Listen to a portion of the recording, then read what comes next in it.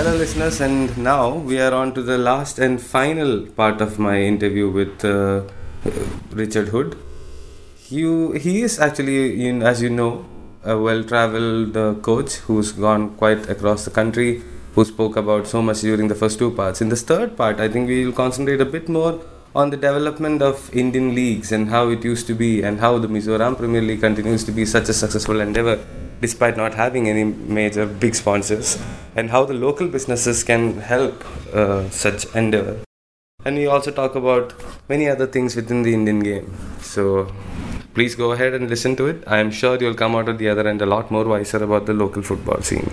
It's also local funding isn't that great, and which is why you exactly have... It's money. It's not money. I mean, if you look at what's happening in Mizoram, obviously in terms of the day-to-day expenses, they are really cheap. But I keep showing everybody this jersey. I'll show it to you later. But Chanmari FC, they have... Based in Aizawl. Their under-12 team has got 6 sponsors. Zote's Bakery, DP Shoe Store, MP Medical Store, David's Kitchen, and some AW Automobile. All local businesses. All local businesses, and in Chanmari district. I mean, that part of Aizawl, which is known as Chanmari, only businesses from there. Not Aizawl specific also, just Chanmari specific. They have come in there and given 8,000 per month, 3,000, 4,000 and things. That takes care of the coaches' wages. A pair of boots for every player and post-training meals for however long that small league was. And that is where I think the whole local game has really missed out. Now you look at the Mexican league, or you go down to any of the lower division South American leagues, Argentina, Uruguay, Brazil, let's say the Sao Paulo League, the Rosario League, the Murphy League, the Buenos Aires League and things. Look at the number of sponsors on their kit. They're knocking on every single door, taking any money that they can. And in India, the approach is that I want to go to Brigade Group and ask them for 40 lakhs for my project. I want to go to Infosys and ask them for 3 crores for my project. Rather than telling that, okay, we've got these 35 teams, this team based in Murphytown, then figure out who the local businesses are. The Saint, what's the name? Frank Anthony School, do you want to be affiliated with this? Do you want a name that? This is all that we ask for in return. There's this whole point of getting this massive communal and social connect into the football pitch. And the shopkeeper will put up a poster in his shop that I sponsor this team, which is there in Chanmari district. Yeah. The Utah's team photo is there and things, with showing his brand on the jersey and things. And people watching it, maybe out of 100 footfall that you get, one will go and watch. That is still a victory. Yeah. And the team isn't struggling for it. I'll tell you this. One good incident was we went to this futsal tournament last year in Aizawl. Right, they have their futsal league and things, and they start with 36 teams and it trickles down to 18 teams for the final rounds. They play 2 legs. So that's 32 games to decide the champion of. We're talking to one of the guys from the Mizo FA, and he's like, we really want to extend the league and things, take it into playoffs for next 10 weeks and stuff. So difficult and things like that. And we were like, shit. And every team is on for it. They want to extend it, and they're showing it on local TV. And amazing, this singer, that guy spoke really well, and great music playing at halftime. And their music is also great. Yeah. From there, and plus, you have all these existing I League ISL players doubling up as coaches of the teams and things. But there are no inhibitions there. It's again down to going back to your friends and blah blah blah, and that connect is still so strong. So he's like, what's the obstacle? He's like, no, it's a bit difficult. It's really expensive, extend this league by 10 weeks. And he said that to extend by 10 weeks, they need 50,000 rupees more. That's it. 50,000. And here we pay people like 4-5 lakhs to come and cut a ribbon as chief guest or closing ceremony chief guest and things. And here we don't think twice about these amounts. Yeah. But there I'm talking 18 teams would have got 10 more weeks of football for 50,000 rupees. Yeah. So this is why you have so many players from that side. Yeah, so they are interacting in the game. Then the Manipuris and probably some other parts of Northeast are interacting in the game way better than any other kids in the cities who are undergoing coaching with these great curriculums from soccer schools imported from abroad, and they are on 3G pitches like we see over here, the mini pitches, great surfaces, and great coach coming out there and things. But the Manipuri, the Mizo boys and things are playing like 4, 5, 6, 7, not 4-5 hours per day things, but just all by themselves. And if they are tired, then they're going and playing leg volleyball. And if that gets tiring, then they're juggling the ball. And if that gets tiring, they're doing something else with the ball. And then they go home. Yeah, and then they're playing in a competitive league with people watching them. But again, then there is a great lacking in the social benchmarking that we talk about, like I said, the benchmark, the aesthetics and values and baseline that dictates what is good, what is bad, is still extremely low in Manipur and Mizoram. So when the clubs from let's say XYZ part of India, number one, we want a under 15 team, under 13 team, let's go to these regions and scout. Now you look at any team that is there in the final region, at least 4-5 boys from the northeast and stuff. The reason they're good is because they have more access and and then they are under the impression that these boys are world class, but they are not. If there was any world class or any system that is producing world class players in India, there would have been 10 clubs over here scouting. They would have the offices over here. Like the amount of scouts that from European clubs that are watching youth competitions in Japan, the amount of youth competitions being observed in Thailand and Korea, we have nothing over here. As in, nobody is coming down, but they'll come here for whatever. As in, market-wise, we are very big. Market-wise, we are big, yeah. So you have to say the right things and at the right time so that the interest sustains. And that's the unfortunate part. Even you can understand their compulsions. This is like a huge market to tap into and things, but even they also like not many people know WWE is the second most watched sport in India, right? Yeah. So where is Real Betis going to come in and compete with that viewership? There's cricket, WWE, and then probably football and stuff. And even football, most of us will end up watching EPL and La Liga every weekend. So I mean, like you said, it's for the market, and then they'll say what they have to. Okay, now this is a question that I just popped in my head while you were having the conversation. The Arrows project, having a team of under 17s, under 18s now, I guess, who are playing there week in, week out in the first division team. What do you make of it? And I only ask this because personal experience. This is a very small personal experience that you know how in Kerala we play with, like you said, the old people and the young kids. So I was in school and I was playing with, for the first time I was playing with these men, actual proper men. And they were kind of rough, but they would take care. They wouldn't go full on me because, you know, I'm still a kid. One of the thing was I was standing in the middle and I had one pass to my right, one pass on the right wing and to the left. So I passed to the left. And I got absolutely hammered from the guy here because he said, why didn't you pass to me? Then I have 3 passes. Now he has only you and the striker. So these are things that you learn playing with experienced players.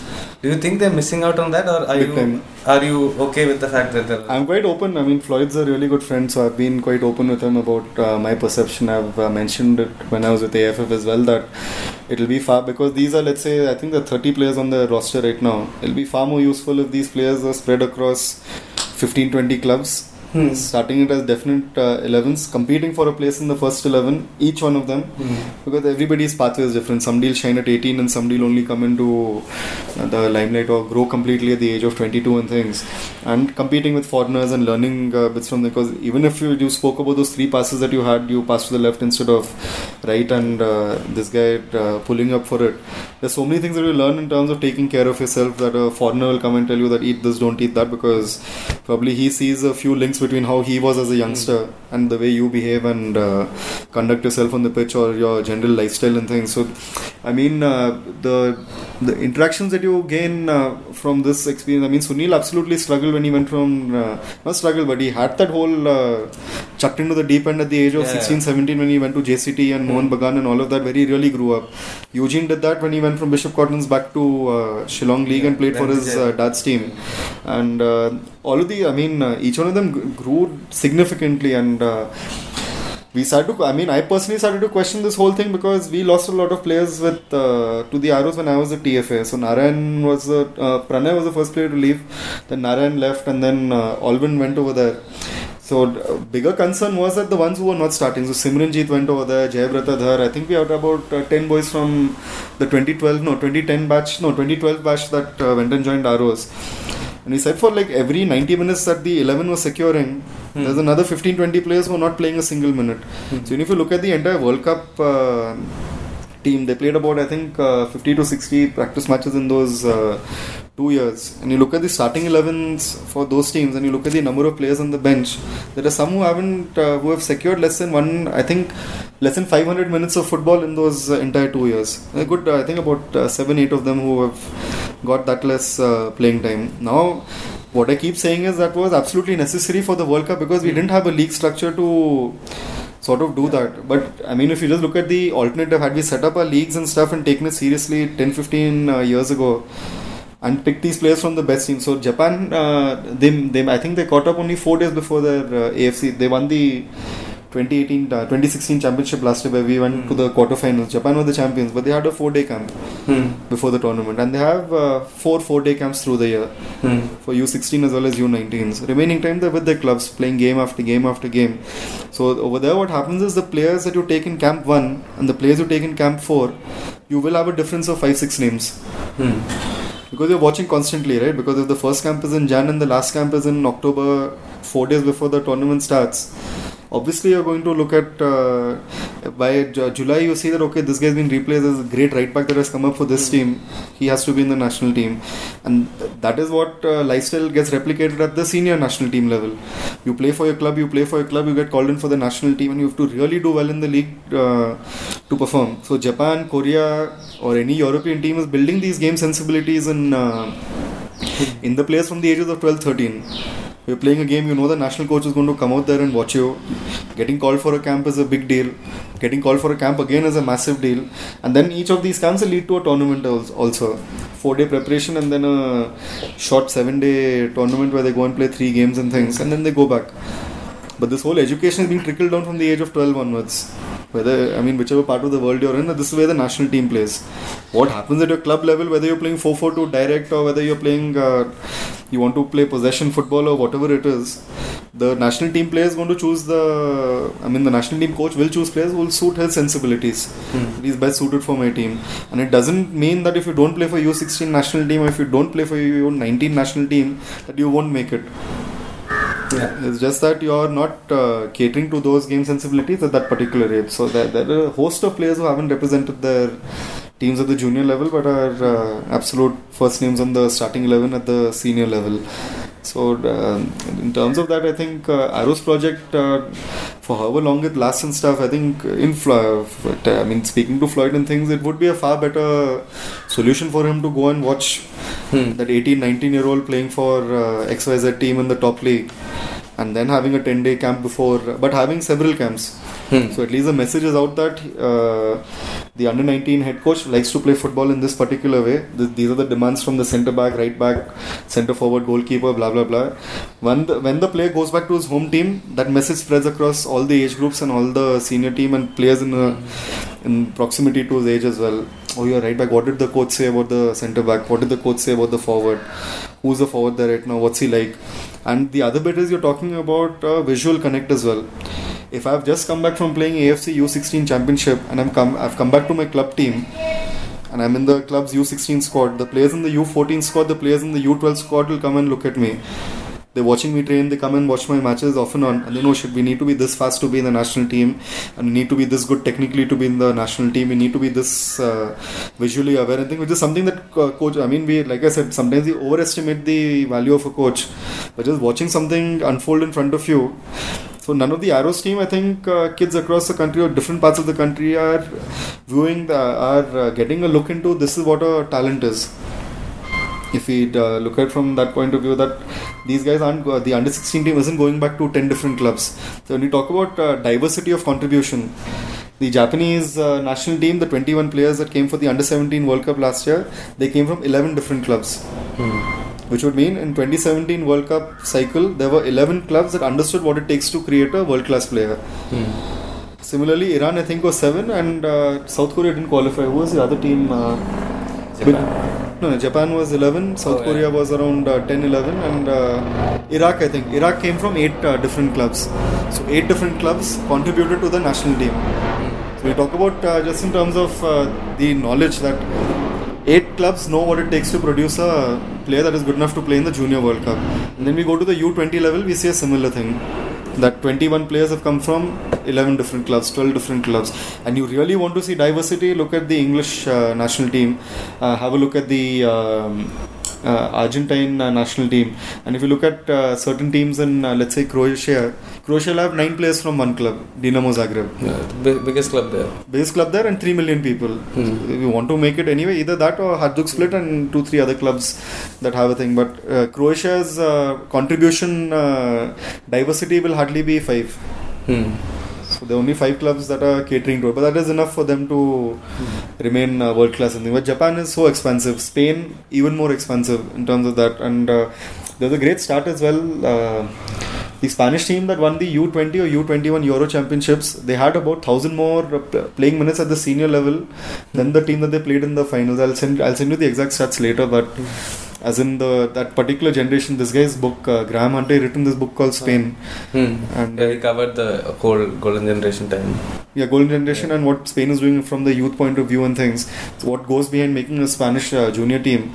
They had 1,000 more minutes, which is about 900. That's 10 games. No, I think 10,000 more minutes. About 2 seasons more than the team that they faced in the finals. Of playing in the senior team within the 11 of the senior team at the La Liga level. So that's where we start to see that these are the boxes that we need to tick. So if India qualified for, I think 4 out of 5 tournaments, under 19 tournaments between 1990 and 2006. 2006 onwards, we haven't really qualified. But if you look at what happened from 2007 onwards, we had these centralized camps in Goa. Yeah. Under Comtol and things. The boys are just there for 6 to 8 months and things, playing practice match after practice match after practice match, and then going for the AFC championships. Whereas if you look at the generations that came before that, you had majority of the team either from TFA, a huge majority coming in from Meghalaya, and a massive bulk coming in from Calcutta. Each of these players were playing tournaments where there were consequences, winning, losing, and churning out results, sort of coping with competitive pressure and things. From the ages of 18, 19 onwards. And that's when the U19 teams were picked, where we qualified for 4 out of 5 tournaments in the decade that prevailed at that time. Because there we were matching the psychological experience and interaction of the players that were coming in from the qualifying circuit at least. So the Irani league is amongst the youngest in the world, giving a lot of young players a chance. The J2 league as well as the J league gives a lot of young, including in the match sheet. They judge the teams on the number of U22 players that they have. So just in terms of these ideals coming in, we start to see that. So I think when I was in Goa about 10 years back, they had the rule in the Goa Pro League. You needed to have at least 2 U19 players in the starting 11 that 3 players, U19 players that collectively need to account for 270 minutes or 180 minutes. 3 players totally amounting for 180 minutes on the pitch. So even if you take him off, or you play 2 players for 90 minutes each, or remove 1 U19 player and put another one in for 45, as long as it comes up to 180 minutes or more. So you can I-League and ISL had that under 21 rule. They don't anymore. Right? But there's no this thing. They just needed to start, so you could see that 8 minutes they were removed. So there was no sort of ruling that between whatever under 19 players on the pitch need to account for 180 minutes. Do it however you want. Start with 3 and let them play the first half and remove remove 2 of them and then put in senior play and let the other one see through the remaining 45, whichever you want to see through. But they need to account for 180 minutes. Yeah, so I think that's a fair thing to ask. Yeah, but anyway, so that really people didn't think of. They're like, as long as they start, it's fine. But then coaches got smart. Smart. 8 minutes, 9 minutes. They removed them and things. I saw it in the Kolkata derby. Both of them removed them after like 10 minutes. And it's like, these kids, they got a chance to start the Kolkata derby in that kind of situation, knowing that they're going to be picked up after 8 minutes. So, what is my incentive to really do anything? And this, you'll end up hating your coach for the rest of the time. And I mean, if that's the value they place on you, that you're just a start that you need to, or just a obligation that you need to fulfill, you start to question that maybe the coach doesn't value me as much, and these are lifelong lessons. I mean, the players holding grudges. You speak to any player in India, they'll tell you like the stuff that hurt them as 13-year-olds, 12-year-olds, 10-year-olds, or even 18-year-olds, or even 25 or 30s. Last week. So like people really hold grudges, and it's natural, right? Because you place so much pride, you love this game so much, and then you get treated as a start, and that's when you start to question the whole thing. So it's been a long time. So I want to end it in a very chilled out manner. So let's just have talks about not Indian football in general. So where did you start your interest in football? How did, because you are really into it, like you did, you are a UEFA A license holder. You are the youngest, or at least at that time for sure, AFC A license holder. So this is really strong drive to do something in the sport. So where does that come from? I think I was always really stubborn growing up in things, and trust me, like cricket was the only thing on my mind till I was 13. And then when they told me that, I wanted to bowl fast and things, similar thing that India ke liye khelunga and all that. Like my you were in Mumbai? No, in Bangalore. In Bangalore. Okay. Bangalore till the age of 13, and then we shifted to Chennai. But like everything, right from my school book covers, being with the cricketers and memorizing every stat on those cricket cards and things like that, I was completely obsessed. I was in the Big Fun ad. Oh, really? Yeah. With Mongia, Jadeja and Robin Singh. Oh, that must have been a day. Yeah. 2 days shooting things. I was in 5th standard, I think. Ah, nice. But I got the whole cricket card pack and all that. So, anyway, small memory. But I'm sure they remember. So I'd gone. So like cricket was the only thing for me, and then Chennai had gone, and Chennai had at least at that time, it was really formal cricket scene over there, as in like quite intense and all that. And then I'd seen like all these guys, fast bowlers, 6'1", 6'2" at my age, as in I'd gone there when I was 13 years old, and they told me, you can't play anymore, go and try football.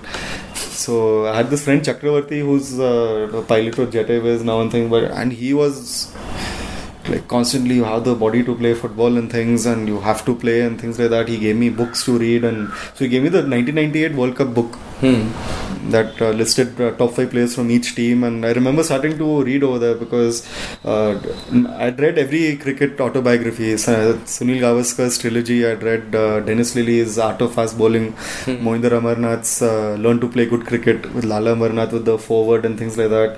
I'd read Clive Lloyd's book, Desmond Haynes. I'd read what is the other book? At least 50 books till the age of 13 I'd read, and just following Sports Star and back cover of this, and never missing an article or a game and things.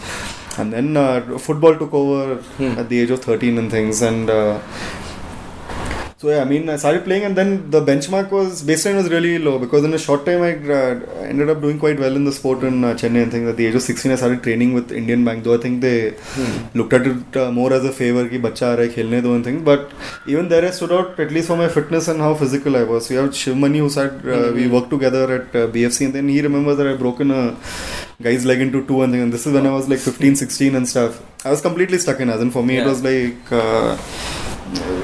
either ball man, and like it had hyperactivity issues and things like that. So that happened, and then I had a chance to so I started writing these letters to all the clubs, like most Indian kids, that I am really passionate about it, and I wrote 2-page long letters to Manchester United, to Liverpool, to Chelsea, and all like every club possible.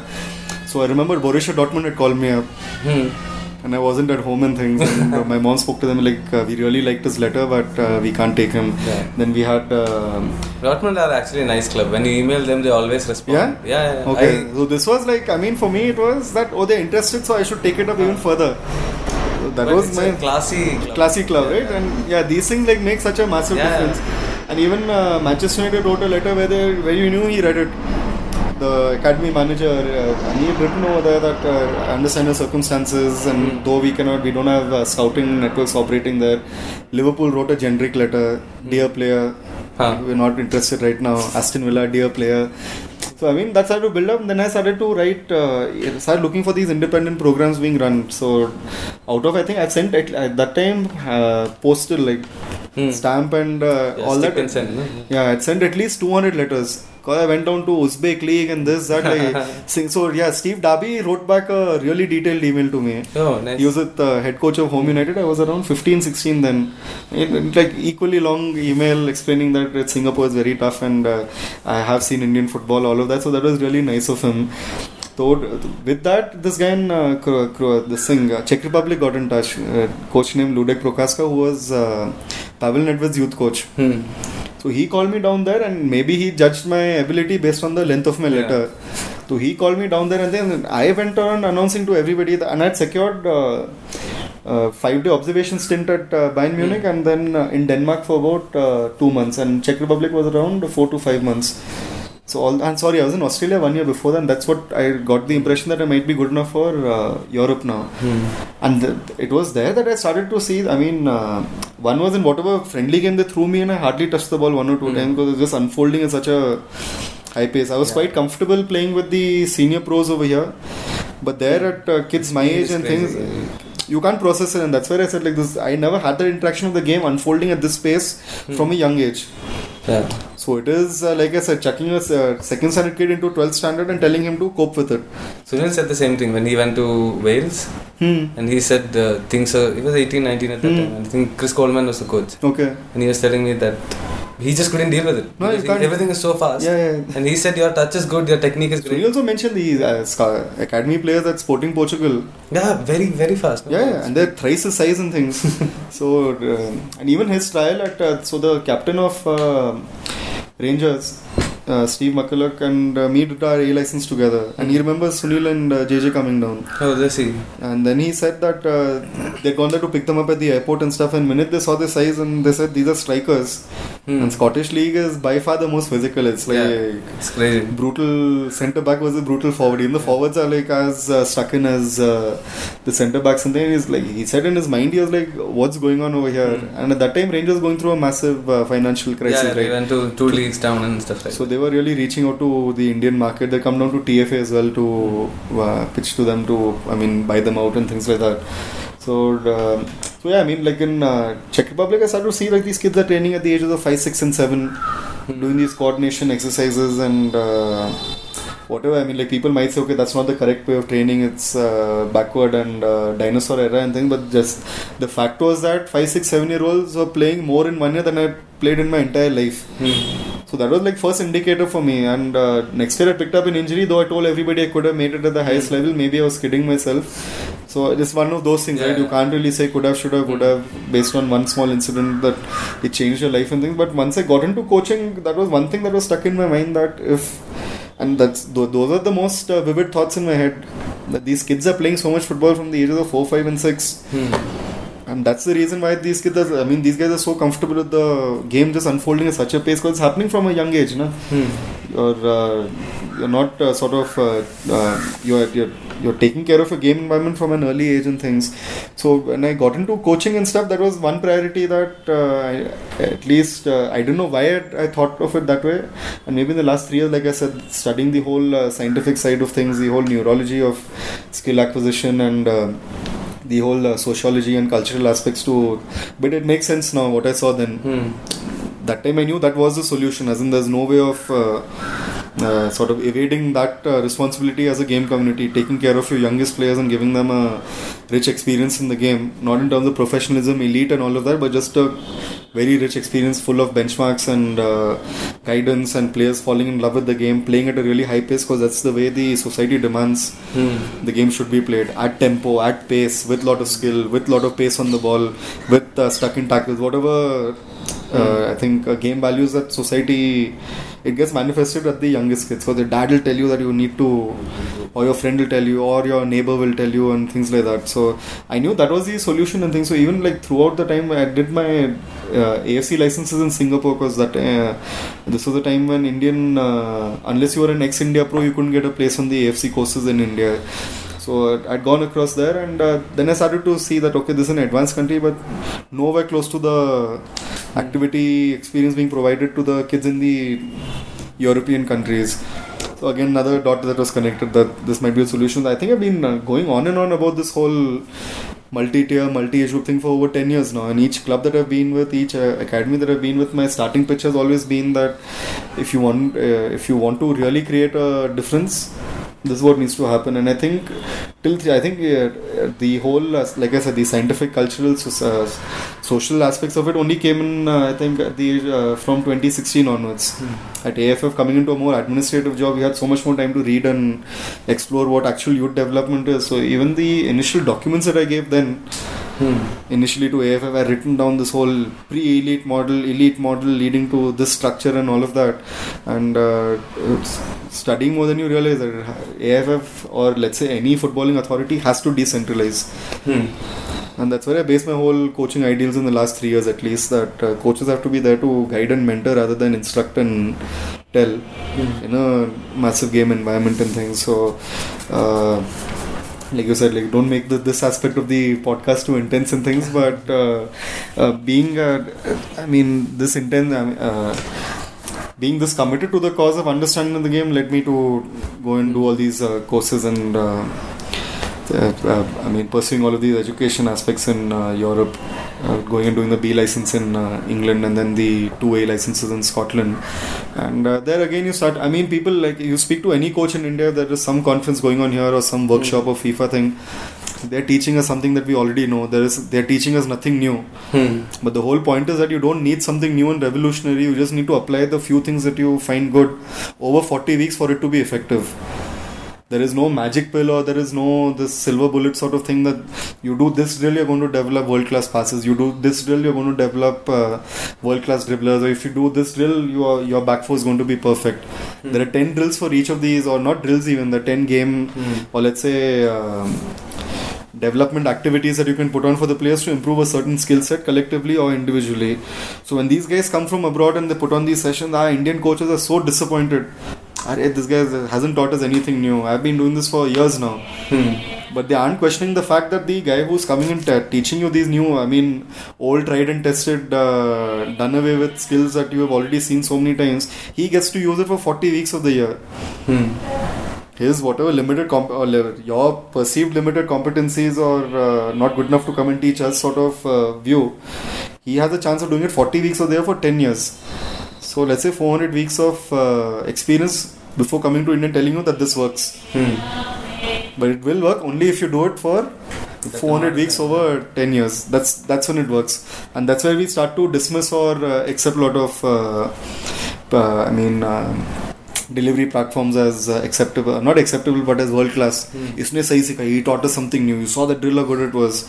Even the new drill that absolutely wowed you and impressed you, even that will only be effective if in the development context you're using it for such a long time. And the higher up the age groups that you go, you start to see the sessions are far more ordinary. At the youth level, you need to be really creative, keep the kids engaged and keep their interests up. Kids get bored easily and things, and sometimes it's good to maintain focus while being bored and things. So there's so many psychological aspects into what a player undergoes in terms of his education at a club and academy. And that is where we are missing out, because like you said, are Indian coaches competent enough or not? Competency will only be developed when you're chucked into the deep end. And maybe you lose your first 3 jobs. You get sacked within first 3 months of your first 3 jobs. And you need to have time to reflect, to change, and then you get this other opportunity to see out your season over 10 weeks proper. Then you'll see that, I screwed up the pre-season, I shouldn't have spoken so much to the players, I stressed too much on the opponents, or my attacking thing wasn't good. I'll pay more attention to scouting next time, I'll do this.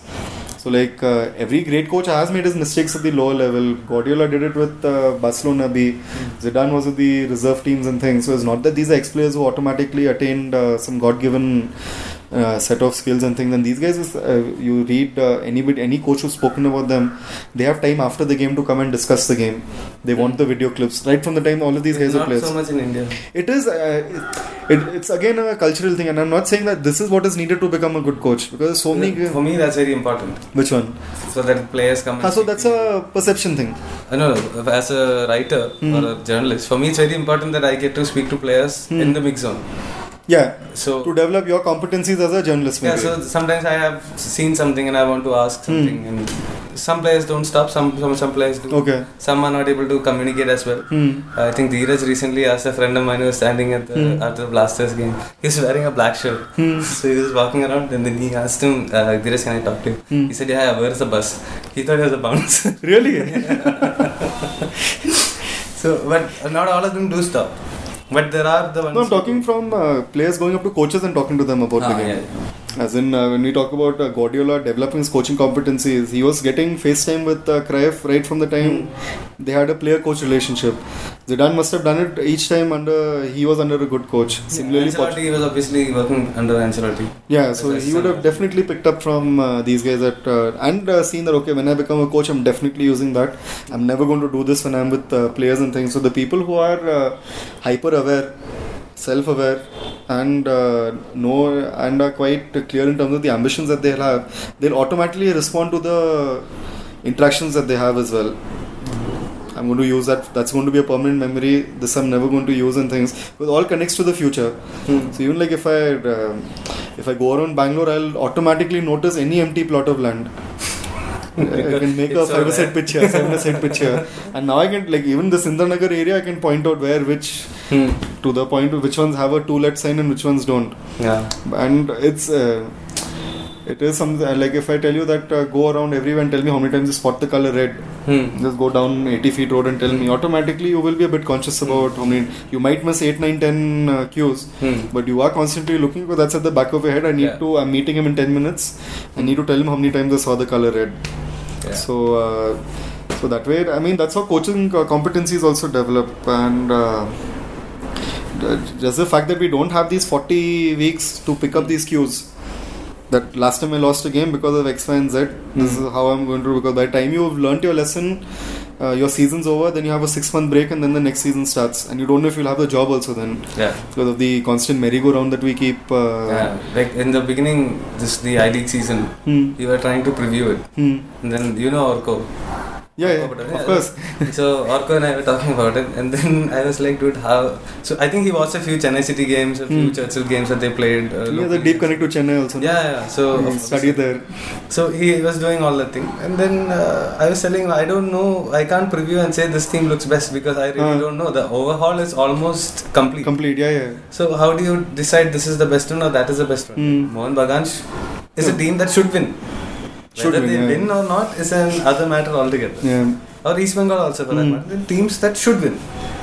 But it doesn't work like that because they keep. At least I think East Bengal has a little bit more distinct. No, and then you, having a comprehensive season, it gives you as a club also so many, let's say, avenues to explore. 40 weeks, fans have come in this week, they didn't come in last week, what was it that counted then? And then you can start to fight for, this whole issue that is going on now, TV rights and kickoff times and all of that, you go back to the chronicles, point by point, what they were fighting for today, or what they're fighting for today was exactly the same thing they were fighting for in... You read about this as well? Yeah, 99-2000. Yeah. So 20 years, nothing has changed. In terms of but the whole point is that, that time Vijay Mallya was heading it along with many of the Goan clubs who have said, okay, it's not worth it even being in the top run, we'll do our own thing and go and stuff. I'm talking like there is no unity here, na? We're talking about unionizing and coming together. How long did that last? 2 months? And we've had 5 associations that have come and gone that are supposedly standing up to fight for the rights of the clubs and things. There's no permanent body. You look at how strong the lobbying for the La Liga clubs is, the strong lobbying for Premier League clubs and their rights, the ones for Champions League, backed up by a ridiculously aggressive fan association also that dictates a lot of terms and things. There's so many clubs. This club that I went to in Poland, the coach has to sit with the ultras every Friday before the game, explain to them this is what happens, and that's the tradition has been there for around 60-70 years. FaceTime with the ultras and tell them that this is what I'm going to do and things like that. So then they'll make the tifo and stuff, whatever, based on what they've exchanged with the coaches. So unless this whole unity kicks in and stuff, we will always have clubs going away and things. Then accepting 20 games to decide a champion of India, how is that even fathomable? Then they'll say no, but this league is that small and stuff. Then go look at how comprehensive the Saudi cup structure is, how many games those guys are churning out and things. I don't know if I put it up last week or not, but the Indian players fall behind by 1,000 games, I think, collectively. In terms of experience, the Indian squad falls behind by 1,000 games to the nearest rival. 1,000 games, as in the 21. 1,000 games. Yeah. Less over a period. So the first game after 2014 World Cup and the first game before 2018 World Cup. It's like including national team, cup, this, that, you put all of it together, India squad, Korea squad and all of these. No, we were 800 games behind Iran and 1,100 games behind Japan. Or 1,500 games behind Japan or something. When you put numbers, it's really stark. Yeah, and then you look at where these guys are playing. Indian players, everybody has secured their minutes in India, barring Gurpreet, who had 540 odd minutes in Europe. The Japanese starting 11 entirely in Europe. Yeah, everyone. 8 out of 11 of the Irani national team that played those 3 group game matches were all in Europe. South Korea also. South Korea largely, a lot of them have exported to Germany also, right? Germany hardly about 4-5, but they're exporting players to the J League and the Australian League. So that foreign player quota, the 4+1, they're adhering to it. Just 1 sec. Yeah. What's up? This is Sana. Hi. I have taken a lot of it. No problem. So I just pretty much that was it. So, I mean, it starts to. You start to see the numbers over there. Okay, done recording. Honestly. Sorry. Do you want some popcorn? No. I'll just leave so. So just one last thing. You met Jose Mourinho. Yeah. How was that? Like being who you are, you met Mourinho. I didn't, and that's what I was. The article that came through and stuff. They only. I was reading it on the way. Yeah. So for me, that entire course wasn't about Mourinho. It was for all the modules and the subjects and things. And Mourinho was hardly a 2-day feature in the 60 days contact time that we had at the course and things, including the internships that I did. I think the experience was super, but the way they made it, I had a moment with Mourinho and all that sort of destroyed. It sort of portrayed the whole motivation of going for the course completely differently. It was great, and this typical Indian akkad we had, so I ended up sitting right opposite him throughout lunch. And I was alone with him for about 5 minutes. But I was like, wo pehle baat karega. Oh shit. So obviously it was nervousness also. You don't want to come across as too eager and things. And that's where I realized that these guys who played for Benfica for like 10, one of these guys is like a Benfica, he's played for Benfica, and 2 other guys who played professionally. They are standing in line to like get, not line but like, yeah. The happiness and eagerness was so much more obvious than the one that I exhibited and things. And that's when I realized that you have to really. There's a great video also I saw the other day about the celebrities meeting celebrities at award functions, at Oscars and stuff. Yeah. Jack Nicholson going up and talking to a young actor and stuff, and you see their reaction. I guess total letting go of ego and things like that. And that's again where I think I should sort of let go when I see these guys, and could have asked him anything for those 5 minutes I was alone with him and things like that. But the question I asked him was, he had mentioned something about Hernandez. Javier Hernandez. The Manchester United striker. Yeah, Manchester.